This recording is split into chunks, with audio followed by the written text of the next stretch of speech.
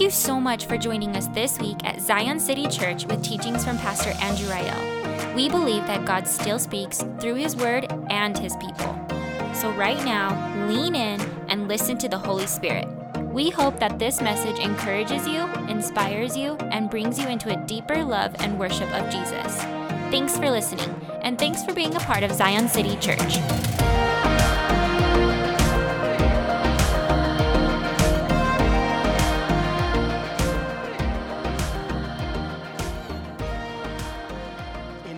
Sacks' book, The Man Who Mistook His Wife for a Hat, he tells his story of a woman named Madeline who was born blind and with cerebral palsy. You see, she came to the hospital at St. Benedict's when she was 60 years old. And as a part of her intake, she sat with the neurologist who would be responsible for her care. In this conversation, he noticed that she was highly intelligent and very well spoken, eloquent when she spoke, and so he also noticed that she couldn't do anything with her hands. The doctor remarks at this fact, and he tells her, you must be really at home with Braille as your part of your reading because you're so well spoken. She responds, no, I'm not. All my reading has been done for me. I can't read Braille, not a word. I can't do anything with my hands. They are completely useless. And she lifts her hands and she says, these useless, God-forsaken lumps of dough, they do not even fill a part of me. The neurologist was baffled by this because her condition of cerebral palsy normally doesn't affect the hands. And so he realized this was more a part of the story she believed about herself rather than her actual condition. So secretly, he got with the nurses who were a part of her care, and he said, here's what I want you to do. I want you to put her food on her table, but just out of her reach. Just out so she would have to reach out a little bit further. And so days of this happened, and she's always complaining to the nurses, you're always putting my food too far. And so one day, she finally has it. They did it again to her, and so she reaches out her hand, and she's able to lay hold of a bagel and toss it into her mouth, right? But for the first time in a long time she's ever used her, first time in her whole life, she actually used her hands. And she realized what was now possible for her. So over the next several months, she progressed rapidly, and she was able to start using her hands intricately to the point where she began doing sculpting. And she became known as the blind sculptress of St. Benedict. And people would come and to buy her sculptures. And so we see here in the life of this woman, Madeline, the same hands that she thought were useless, God-forsaken lumps of dough that didn't even fill a part of her were the very same hands that were sculpting works of art. The only difference here is that they were the same hands, but it was the story she believed. She believed her hands were useless. It has been what she was told her whole life, but that certainly was not the case. Brothers and sisters, hear me in this. The stories we believe shape the futures we live into. The stories we believe shape the future we live into. We've been in a series entitled Behold. And the whole point of this series has been for us just to behold Jesus, just to simply look at him, to read stories about him, and for us to make a decision about who we think he is. And this whole series is leading us into Easter to simply consider this man, Jesus. Now, if I'm perfectly honest, I believe a lot of our assumptions about Jesus don't come from direct sources. They don't come from him, from Jesus, who he's represented him as himself, but rather they come from stories that we believe about Jesus come from what other people say he is, who other people say he is. The stories we believe about Jesus aren't from our own reasoning, understandings, or encounters, but rather the stories of others and who they say that he is. And this image of Jesus seems blurry at best because you have these beautiful stories told by broken people. You see, some of you may have come in today because you are curious about Jesus, but this whole church thing to you is very skeptical. You're not quite sure of it. You're like, Jesus, I'm cool with. The church, not so much. And so there's a part of you that may feel compelled towards Jesus, but another part of you that thinks, man, if these are Jesus' friends, I don't know if I want anything to do with these people. And I don't know if I really want to do much with Jesus himself. But brothers and sisters, hear my plea this morning.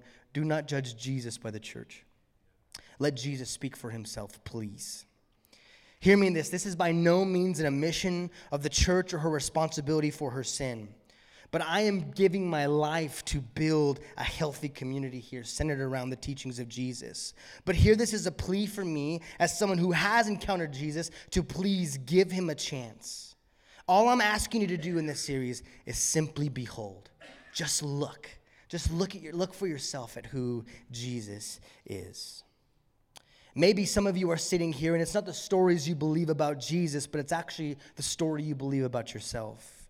You resonate with that story of Madeline.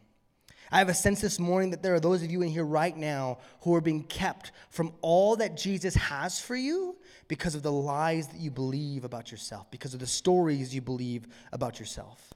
That the enemy has done great damage on the areas of identity as us as image bearers of God. In fact, this has been his motivation from the beginning. I want you to think about the Garden of Eden. And I want you to think about the temptation he brings Adam and Eve. He says, if you partake of this tree, you will be like what?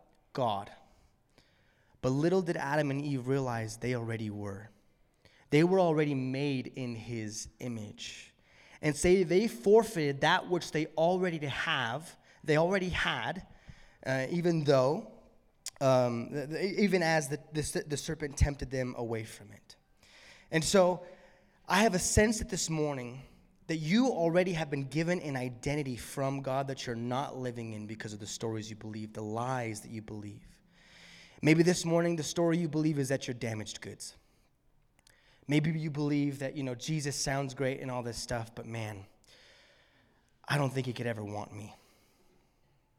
Do you know what I've done? Do you know where I've been? And the stories of people around you tell you that you are damaged goods. Maybe the story you tell yourself is that you are unlovable, that something is intrinsically wrong with you, that you are too broken to be loved, and that is why others have, left in the past. And so, why would God be any different? That part of your story is being left by people who said that they loved you, but they actually didn't, and so you think God might do the same. Maybe the story you tell yourself is that you are unseen and unimportant. Maybe your whole life has been lived out on the margins. Maybe for you, you've not felt seen your whole life, and so you wonder, how could God see me then if people cannot? Wherever you find yourself on this journey this morning, I want to invite you on a journey with me to simply behold Jesus. And here's what I believe will happen. That as you look into the heart of Jesus through this story, that the love of God is going to melt away the stories you tell yourself, and you will hear a new story. A new destiny, a new future spoken over you. That today, by simply beholding Jesus, hope will be seated in your heart for who you could be. That the areas of life that you thought were broken are the very areas of life that God is going to use to bring beauty into his world. And so our scene opens in verse 36. It says this: when one of the Pharisees invited Jesus to have dinner with him, he went to the Pharisee's house and reclined at the table. A woman in that town who lived a sinful life learned that Jesus was eating at the Pharisee's house, and so she came there with an alabaster jar of perfume. So here in the story, we are kind of stumbling in on a dinner party. And it sounds like the start of a bad joke. There's a Pharisee, a prostitute, and Jesus, right? It sounds like the start of a really bad joke. And so first we see that of the Pharisee, and then I want to talk about the perspective of the prostitute, and then lastly of Jesus. And so I think us looking through the lenses of each of these people will help us better understand the story. And so first I want to take that of the Pharisee. So when we read about the Pharisees, if we could be totally honest, we're not super fair to them, right? When you hear the word Pharisee, you automatically think in your head he's the bad guy. Right? There might even be that music, blah, blah, blah, when they show up or something like that, right? That the Pharisees are the bad guys. But really, theologically, they were closest aligned to Jesus. That if you were to map Jesus on the rest of the religious sects of the time, the Pharisees and Jesus were the closest to be put together. The Pharisees had the right theology, but they had the wrong practice. They believed all the right things about God, but it led to a life lived misaligned from God's heart. You see, they had such reverence and care and love to honor God's word that they took it too far and actually heaped burdens of legalism on the people in an effort to be holy. And so when we think of the Pharisees, please cut them some slack. And if we're honest, when we read the stories and we read ourselves into it, we're never the Pharisees. Right? We're always the people on God's team that are like, yeah, take that, Pharisees, you bunch of religious hypocrites. But if we were super honest, a lot of us find ourselves in the position of Pharisees. We find ourselves in the people who are judgmental, who can be condemning, who can be misguided in practice and believe the right things. We find ourselves sometimes in the position of the Pharisees. So before you're quick to toss stones at the Pharisees, consider yourself. Consider your own ways. But Simon, we get his name later in the text. He grew up in the church. He grew up at synagogue. You see, Simon had dedicated his whole life to the word of God and to serving God. From a young age, Simon would have had to memorize the scriptures, and he spent all of his young adulthood learning and studying how to write and read the Torah, how to honor God. He listened to countless hours of sermons from famous rabbis. He dedicated his whole life to this. And then he gets word of some homeless, self-proclaimed rabbi going through the places proclaiming that he is the Son of God. And two things happen for Simon. One, he's curious. What is this guy all about? You see, Simon heard Jesus speak, and he was kind of blown away at how he spoke with authority and passion and wisdom, and that when he exposited and opened up the scriptures, it was like nothing he had ever heard before. So many times when Jesus finished teaching, it says the people were amazed because he spoke as someone who spoke with authority. Jesus spoke different than all the other rabbis of his time. So one part of Simon is curious. The other part of Simon is offended because of the things that Jesus was saying. I think about Jesus' famous saying of the Sermon on the Mount. He would say, you have heard it said, and quote a teaching from a popular rabbi, and then say, but I say to you, and put a different spin, a different reality on the reading of God's word. This was frustrating because Jesus was undermining all the work that he had put in, all the things that he had given his life to. So Simon is conflicted, to say the least, about Jesus. Because on one hand, man, he speaks like somebody who has authority. And on the other hand, I don't like what he's saying. Right? If this guy were a prophet of God, he would come and say, the Pharisees are doing it right. You all need to be more like the Pharisees. But that's not his message at all. And so, curious to know more about Jesus and confident that you could refute some of his teachings, Simon invites Jesus over to his house. Now, this wasn't exactly how we would print it in our minds today, of inviting someone over for dinner. When a Pharisee would invite somebody over to their house, it was almost like a proving ground. You know that you were showing up for a theological debate. You know, it wasn't just like, oh, come over for some carne asada tacos, you know. He was saying, come over and let's prove yourself. And so what Simon would do was invite all of his other Pharisee buddies to come and to test Jesus. And so this is not like a nice, relaxed, dinner party. The tension is high here because Jesus has offended everybody in the room with his teachings. And so this is Simon's point of view. Now, as Simon is there and they're debating and they're having all this conversation with Jesus, they would have other people who would come as kind of spectators to watch this theological debate. Who would win? How would it all pan out? But there were still some people who were on the invite list and some people who weren't. And the person who wasn't was this woman who walked in the door. And let's see her perspective of things. You see, she was, the Bible calls her a sinful woman. This is a super kind way to say a prostitute. And almost biblical scholars are almost in total agreement on this. That this was Luke's shorthand way of saying that she was a hooker, for lack of a better phrase, right? That she sold herself on the streets. And so her being invited to this dinner party was scandalous, to say the least. Or it would be scandalous for her to be there. And she wasn't invited. In fact, she actually crashed the party. And so for us, again, it's easy for us as we read the scriptures to not put ourselves in their shoes. But I would like to do that for just a moment for this woman. You see, for all we know, she was a Jew as well, which means she grew up going to church. She had dreams. You think when she was a little girl, she dreamed of the profession that she would find herself in that day? Of course not. She dreamed of having a family, I'm sure, of being married, of maybe helping with a family business. That when she was young, she would dream of all these beautiful things, but somewhere through a series of events, those dreams died. And she lost herself along the way. You see, she found herself without a support system, unmarried and broke. And so she did the very thing she never thought she would do. She sold herself for some money. And her whole body, I'm sure, was riddled with shame, but at least tonight, she would have a warm meal and a bed to sleep in. But that night, she didn't sleep a wink, I'm sure, and stayed up crying, wondering how she got here. But over time, though the shame remained, somehow it got easier just to deal with it. Days turned into weeks, weeks to months, months to years. And one day, imagine herself washing her face and getting a reflection in the water, realizing she looks so different. She looks tired. She looks sad. She looks alone. And she wonders, how did I get here? Then one day she gets word that this rabbi is in town named Jesus. And he's making all the religious leaders mad, and he's making the poor people happy, and there's this draw to him. Word on the street is that he heals people. And so curious and interested, she goes to hear Jesus speak.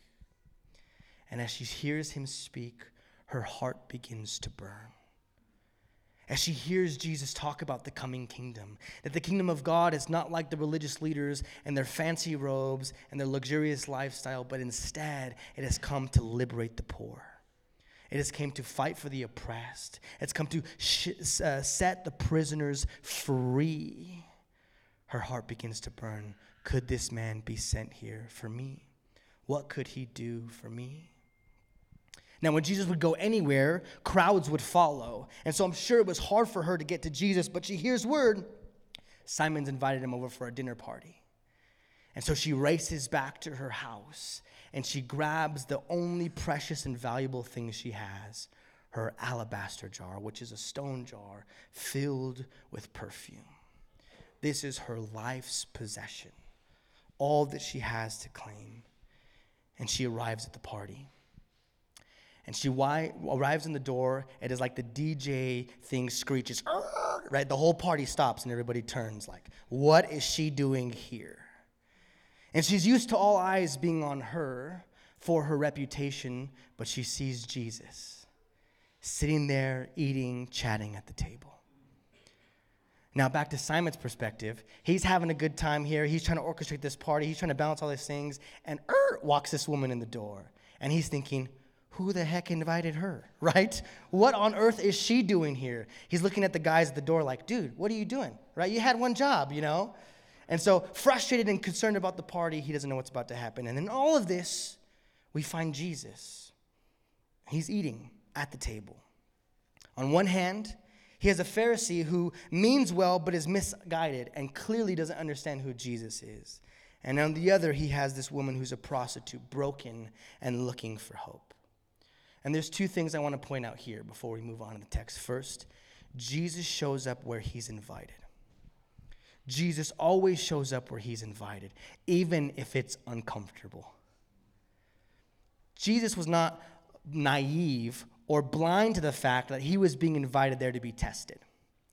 Right? Imagine if after service I came up to you and said, hey, I want to have you over for dinner. And just so you know, I just want to test your theological acumen, see where you're at with the scriptures, your Greek, your Hebrew. Just come over. We're going to have a quick test. How would you feel coming over? One, you'd probably call me, oh, I got a stomach bug. I don't think I could make it, right? You would be like, heck no, no way. That doesn't sound fun to anybody, right? Jesus shows up even though he knows that's their heart. Jesus shows up knowing he will be judged by the other people in the room. But he still shows up because he is invited. And this is the heart of Jesus, that our God is so humble. He would show up to a place he knows he would be judged, just at the opportunity to be with the people who invited him. This is his heart. The second is that Jesus moves towards people who move towards him. Both the Pharisee and the prostitute are moving towards Jesus. Simon in his curiosity and offense, and this woman broken and longing for hope. But both of them are moving toward Jesus, and Jesus makes himself available for them. And maybe this is you. Maybe you've been looking. Maybe you've been searching. And maybe today is this sign, this embodiment of faith saying, I want to come and to encounter Jesus. And I need you to know something this morning, that as you move towards Jesus, he moves towards you. That even in this single act of I'll just show up and sit in the seat and listen to this guy talk, Jesus is moving towards you this morning, wanting to meet with you because he loves you. And he wants to have a relationship with you. Now, the story goes on. It says this: as she stood behind him at his feet weeping, she began to wet his feet with her tears. Then she wiped them with her hair, kissed them, and poured perfume on them. And when the Pharisee who had invited him saw this, he said to himself, if this man were a prophet, he would know who is touching him and what kind of woman she is, that she is a sinner. So the woman meets eyes with Jesus, and before she could even get a word out, she begins to just break out in tears, sobbing at the feet of Jesus. And with her tears, she's sobbing at the feet of Jesus and realizing she's drenching Jesus in her tears. She begins to wipe it with her hair as to cleanse his feet. And as a sign of adoration and love, begins to kiss his feet and then anoints them with oil. Now, again, when we read the scriptures, we can, kind of think, oh, it's just a normal Bible thing. This was weird for Jesus' time too. Okay, this is what we need to understand. That this wasn't just like a Thursday afternoon with Jesus. Like, this was strange for everybody in the room. It was the spectacle to see at that dinner party was this woman doing this. Everyone's uncomfortable. Everyone's like, can she do that? Everyone's confused as to kind of what's happening here. Now, a brief history of how the dinner table worked. It was not like a table where you sit at with the chairs and she's like under the table, like crying at Jesus' feet. The tables were really short, and so what they would do is kind of stack pillows, and you would lean on the pillows and kind of eat with one arm, and your feet would be kind of kicked one way. And so she's laying there at the feet of Jesus doing this. Now, from Simon's perspective, this is ungodly in all of its forms.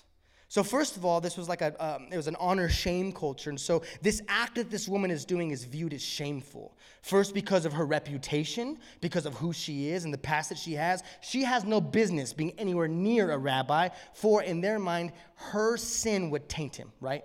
Her sin would corrupt him. And so her even being there, right, was bad news, much less touching him, much less kissing him, much less crying on him, much less anointing his feet. This was all egregious. And there's not really like a modern day translation to this, but I want you to imagine like a pastor's breakfast. These pastors come together to pray and debate theological things, and her stripper comes in and says, oh, hi, pastor, all dressed up in her costume, and starts to do this. All the other pastors are going to freak out. Bro, how does she know you, right? What's going on here? They would be, I can't finish my waffles after this. What is going on? There would be so much confusion. Now, it's the same then. It's not any different. The place is silent. People are freaked out. Everyone's frozen, not sure what to do. And Simon thinks in his mind, this guy has no idea. If he were a prophet, if he was really from God, he would never let her touch him. Ew, get off me. He would be repulsed. He would be pushed away. But Jesus is inviting this woman, and Simon in his mind thinks, this is how I know he's not legit. Because he allows this. He allows for sinners to come near him and to ruin his holiness. I mean, think about Simon's perspective that the Pharisees wouldn't want a Gentile or anybody who was seen as sinful to touch them. So as they would walk through the city, they would pull their robes in tight just so that no one would touch the hem of their robe in an effort to keep holy. And here Jesus is sitting at the dinner table, and this woman is pouring out all over his feet. Simon sees this woman as an interruption, as disgraceful as committing sin against Jesus. Now, the prostitute's perspective. She walks in and she sees Jesus and she just breaks down. She believes that this man has the power to heal her story, to make things right. That message that she had heard him speak burns within her heart. And her decisions were premeditated. It wasn't happen chance. She went home to get that alabaster jar because she wanted it to bring to him as a gift. She doesn't have much to give, but she has that, so she brings it. And most Bible scholars believe that, for women in this day, this would be their most prized possession. It would be like an inheritance given to them to be able to have some sort of financial stability. And this woman has kept this as just this safekeeping, as this hope, and she brings this to Jesus as all that she has. You see, she's broken. She wants out of this life. She wants out of the bed that she's made for herself. And she sees Jesus as her way out. So when she sees him, she weeps. And seeing who Jesus is in all of his glory and splendor, she kisses his feet. Now, in Jewish culture, the feet were super dirty, and people treated it as such. So as a commonplace thing that you would do is you would wash your feet before entering a home, because even John Reagan talked about this a few weeks ago. You wear sandals everywhere. Imagine wearing sandals everywhere. You probably have some flip-flops you've had to throw out, right, because of just the kind of damage that they take. And so dirt, grime, all kind of stuff get underneath there. And so to come into a home with your shoes like that would be disrespectful, so you'd have to cleanse your feet. But cleaning the feet was the job of a servant. No peer-to-peer would ever do that. Someone paid staff, hired staff, someone we see that perceived as lower than us would do that task because it was so degrading. And here this woman is humbling herself at the feet of Jesus, kissing his feet. And then she goes as far as to anoint them with oil, to pour out this expensive perfume over Jesus' feet just to show, this is how much I love you. And what is Jesus doing all of this? One, he has radical compassion on this woman. He receives her worship with gladness. Yes, it's uncomfortable. Yes, it's awkward. Yes, it's weird, but he receives it because it's from her heart. Radical compassion gets messy. When we read a story like this, it's easy for us to be like, oh, yes, Jesus, that's wonderful. That's great. Thank you for doing that. Glory be to God. But if that were to happen in here, if somebody with that kind of a reputation would come and maybe worship as we deem inappropriate, we would all be freaking out. We'd all be scooting over. Why are they singing so loud? Why are they laying on the ground? We would be freaking out. We would scoot 3 seats over. You'd be weird over there. We would be spinning. We wouldn't have any idea what to do. And so we in this story are Simon, not Jesus. Because compassion that Jesus shows here is uncomfortable. It's messy. When we receive people who are broken and lost without God, it makes the church messy. And this is exactly how Jesus wants it.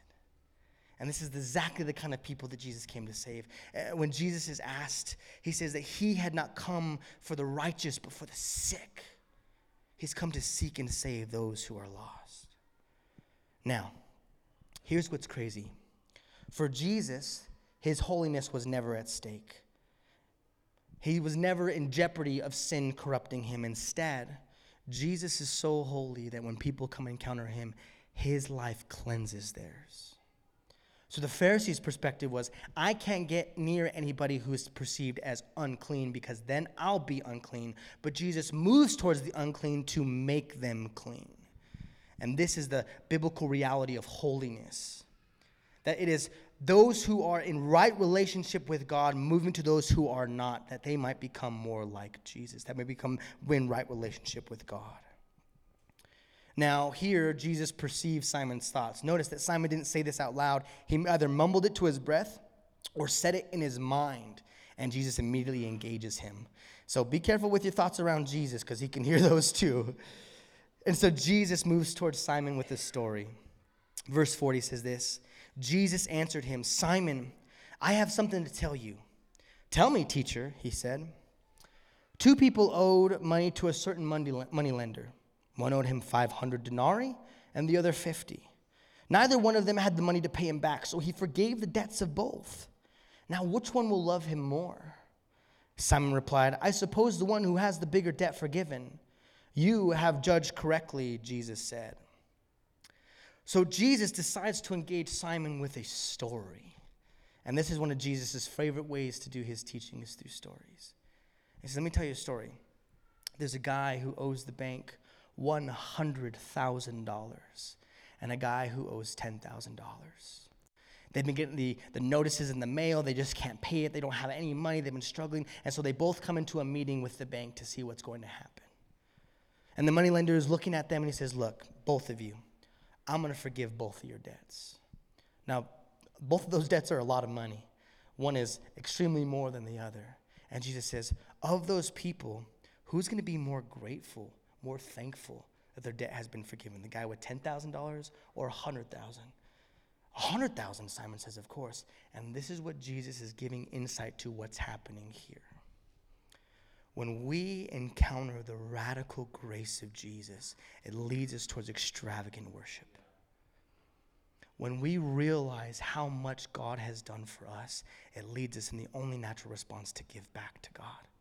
And that's what this woman is doing. And Jesus says effectively this.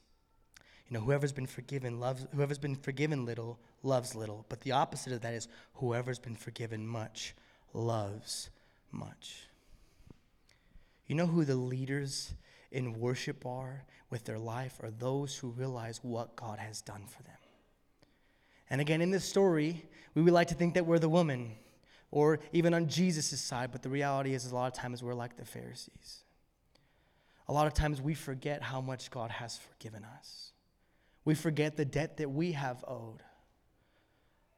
And so it leads us to a shallow type of worship. But hear me in this.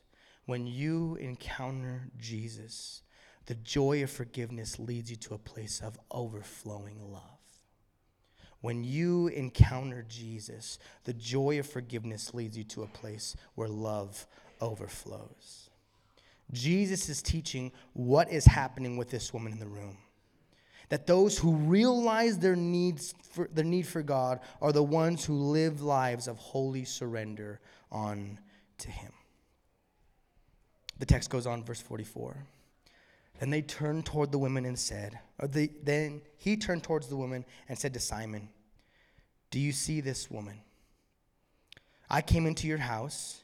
You did not give me any water for my feet, but she wet my feet with her tears and wiped them with her hair. You did not give me the kiss, but this woman from the time I entered has not stopped kissing my feet. You did not put oil on my head, but she has poured perfume on my feet. Therefore I tell you, her many sins have been forgiven, as her great love has shown. But whoever has been forgiven little loves little. Jesus begins this explanation of that parable with a simple question.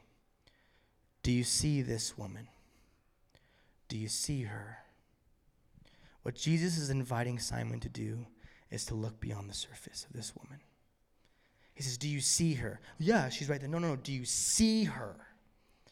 Because when you see her, you see a prostitute, you see a dirty woman, you see a woman who's thrown her life away, you see a woman who maybe not has no love for God. That's what you see. But when I see her, I see a woman made in the image of God. I see a woman with a destiny and a calling and a purpose and a life ahead of her. I see a woman who is hungry to encounter the presence of God and is longing for the forgiveness of sins and is looking for a way out of her life. Yes, I see a woman who is broken, but a woman who is broken that God can heal. That's what I see when I see her. What do you see, Simon? What do you see? Two ideas here. One, Jesus sees the real you. The real you. Not who you are today, not the lies you believe about yourself, but who he's made you to be. What would other people say to that question of you? Do you see her? Do you see him? What would they say? Maybe they see a mom or a dad or a banker or a barista or whatever it is. There may be all these descriptors to tell you. And there may be things that you're not so happy of that people think about you. Things that you've done, decisions you've made, paths you've walked down. And when the world sees you, they may say these things, but when Jesus sees you, he sees something different. He sees the gifts that he's placed inside of you. He sees the image he's placed on your life. He sees the future and the hope that he has prepared for you. This is what Jesus sees. As the first idea, Jesus sees the real you. He sees you with all your faults, all your quirks, all your brokenness, and still sees the same. A child, a friend, someone whom I love. The next thing is for us to become a kind of church who models the way of Jesus, we must begin to see one another as well. not just for the characteristics we see on the outside, not just from the things that we like or dislike about one another, but for who we really are. We must move past the surface and move towards seeing the Imago Dei in every image bearer. To go beyond what our eyes can see on the surface and look deep into what God sees. And ask him to say, Lord, show me these people as you see them. Lord, I see a difficult neighbor who is always getting on my nerves, who never cleans out their gutters, right? Lord, help me to see them like you do. Lord, there's Linda in accounting who always has a nasty remark to make about this, that, or whatever. Lord, help me to see her like you see her. Whatever the circumstance, whatever the situation is, for us to become a kind of church that looks like Jesus, we must begin to look at people the way Jesus looks at people, which is seeing their image first. And Jesus uses this woman and her worship as an example for how he should be treated. He tells Simon, I came into your house. You didn't offer me any water to clean my feet, but she has wet my feet with her tears and cleaned them with her hair. He says, you haven't given me a kiss when coming in, which was part of Jewish custom. A kiss on the cheek is like a sign of respect and honor, but they did not show any of that to Jesus. He says, but since I've been here, she hasn't stopped kissing me. He says, you haven't given me oil for my head, which is just basically this offer of hospitality, you can be refreshed when you come here. And he said, she has anointed my feet with oil. He says, her many sins have been forgiven because of how her great love is shown. Simon only saw the issues with this woman, not the woman herself. That she was an image bearer who was broken and needed grace, not judgment. And Simon treated Jesus as second class instead of the honor that he was due. Now, here's what's crazy about Jesus. Jesus could have walked into that room and demanded those things. Like he's God, right? That's like the bare minimum we can do is ask Jesus if he wants to drink or if you could take his coat. Like these bare minimum hospitable things. Jesus could demand those things, but he does not. He just participates.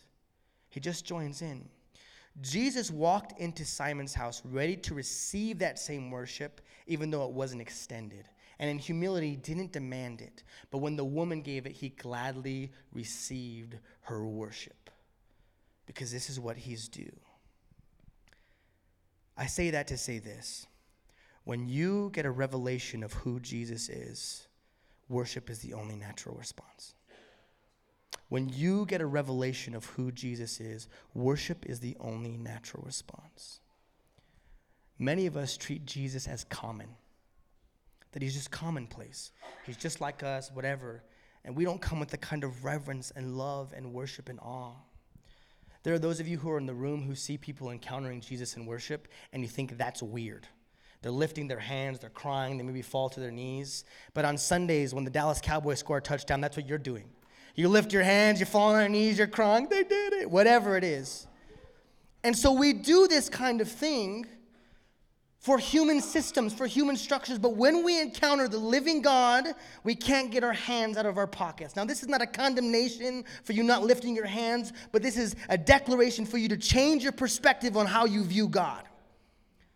That when you come to realize who he actually is, the only proper response is wholehearted worship. I'll give you everything. I'll pour it all out for you because you are worthy.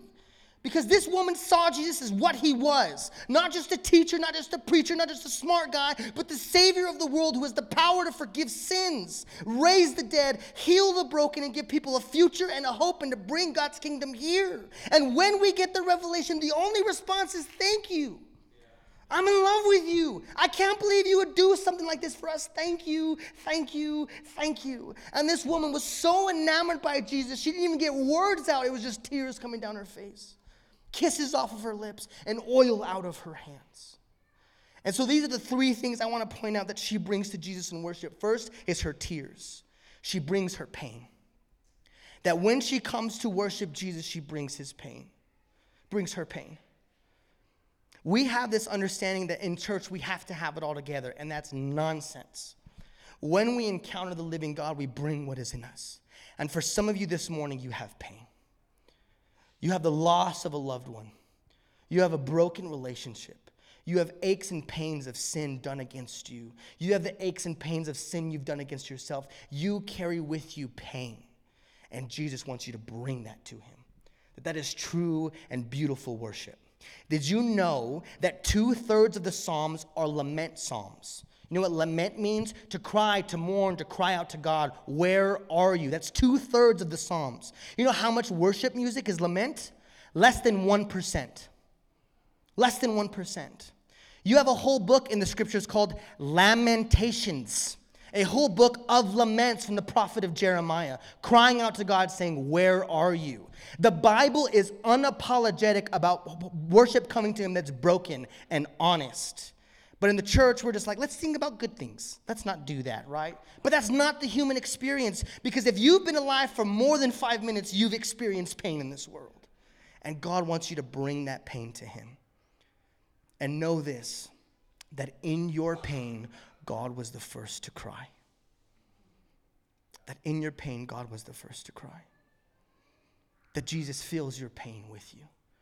And so this woman brings to Jesus the pain of her life, the decisions that she's made, the brokenness that she carries of the broken relationships and the way people have interacted with her, the way people have used her as an object. She brings that to Jesus through her tears. The next thing she brings is kisses. And this speaks of passion, deep, resounding love for God. This is what we were made for. When Jesus was asked to sum up the entire scriptures with the greatest commandment, you know what Jesus said? To love the Lord your God with all of your being and to love your neighbor as yourself. The primary relationship God wants to have with us is not of ruler and servant. It's not of a kingdom and king. It is that of father and children. It is that of love. This is why when Jesus teaches us to pray, he teaches us to pray, our Father. This is why when the New Testament talks about us crying out to God, it's using the word Abba, crying out, Father. The primary way that we relate back to God is with love. Yes, holiness. Yes, truth. Yes, all of that. But first and foremost, the primary way we relate to God is through our love. And so when we worship, when we come to him, we bring devotion. We bring our love to Jesus, for he is worthy. And the next is oil, which is our resources.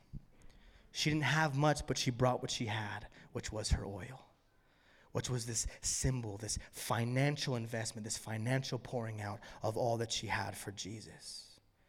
And Jesus receives her worship. Now here's what's important. Jesus never dismisses her sins. He never says none of that's true. He acknowledges those are true and chooses to forgive her anyways. Jesus never says like, you guys got this woman all wrong. That's not true about her. It's like everyone in the room knew, including Jesus, her story. But Jesus says, that no longer defines you. I do. I say you're forgiven. He acknowledges it. He says, this woman's been forgiven for her many sins, acknowledging, yeah, she's a sinner, and Jesus calls her such. But then he changes her identity to something different as he forgives her and sets her free from her sin. Verse 48 says this. Then Jesus said to her, your sins are forgiven. The other guests began to say among themselves, who is this woman, or who is this who even forgives sins? And Jesus said to the woman, your faith has saved you. Go in peace. Here at the end of this interaction with Jesus, Jesus looks to the whole room and declares this woman is forgiven. And people are baffled by this.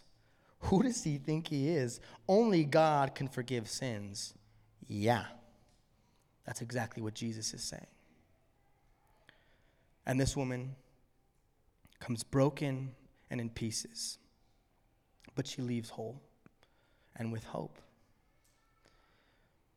And Jesus leaves her with those words, go in peace. The very thing she'd been longing for her whole life, the very thing she'd been looking for years and years, she found in this man, Jesus. Peace. Peace with her past. That though she had done some things she regrets, though she lived a way that was dishonoring to God, she could have peace with who she was because she had been forgiven. Peace in the moment, that though she was judged by others, though others scoffed at her worship, though others were freaked out and weirded out by what she was doing, Jesus received it gladly. It says, I receive your worship. And to go in peace in the future. That she knows that she left that place changed. That she no longer bore the mark of prostitute, but she bore the mark of someone who had been forgiven.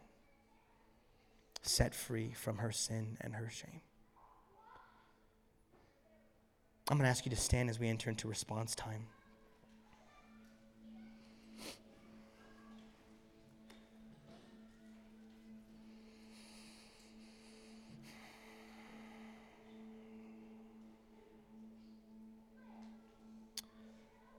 And Zion, we don't want to be people who just hear the word, but we want to be people who respond. I have a sense this morning that there are those who have carrying hurts from sin, either sin they've done to themselves or sin that's been done to them by others. And you've been carrying this with you. You brought it in with you this morning. It's a weight. It's a burden. It's something heavy on your life. And I believe this morning Jesus wants to heal you. He wants to heal that area of brokenness. He wants to heal that area of sin. And if that's you this morning, we want to invite you up for worship. We're going to have some people up here available just to pray, just to stand alongside you as we testify to the works that God is doing in you, to put our arm around you to affirm that God is speaking. And we want to pray for those areas of healing. And I just have a sense that there's other people in here who just need to do business with God. There's something you need to talk with him about. There's something you need to wrestle with him about. You're the one who has that pain that you need to bring towards Jesus. And we want to invite you up to it. Anybody else who needs any sort of prayer for anything, please come forward. This is what this space is for. It can either be a space where you're thinking about lunch plans and what to do next or whatever, or this can be a place where you radically encounter Jesus. And we're just going to put a few moments here to sing some worship, to enter into prayer together, to do ministry together. And so please lean into this time. God wants to meet with you profoundly here this morning. Holy Spirit, we invite you into the room to do what only you can do, to pour out your power. To see all the new content coming from Zion City, follow us on Instagram or like us on Facebook. And to partner with us financially, visit our website at zioncitychurch.net.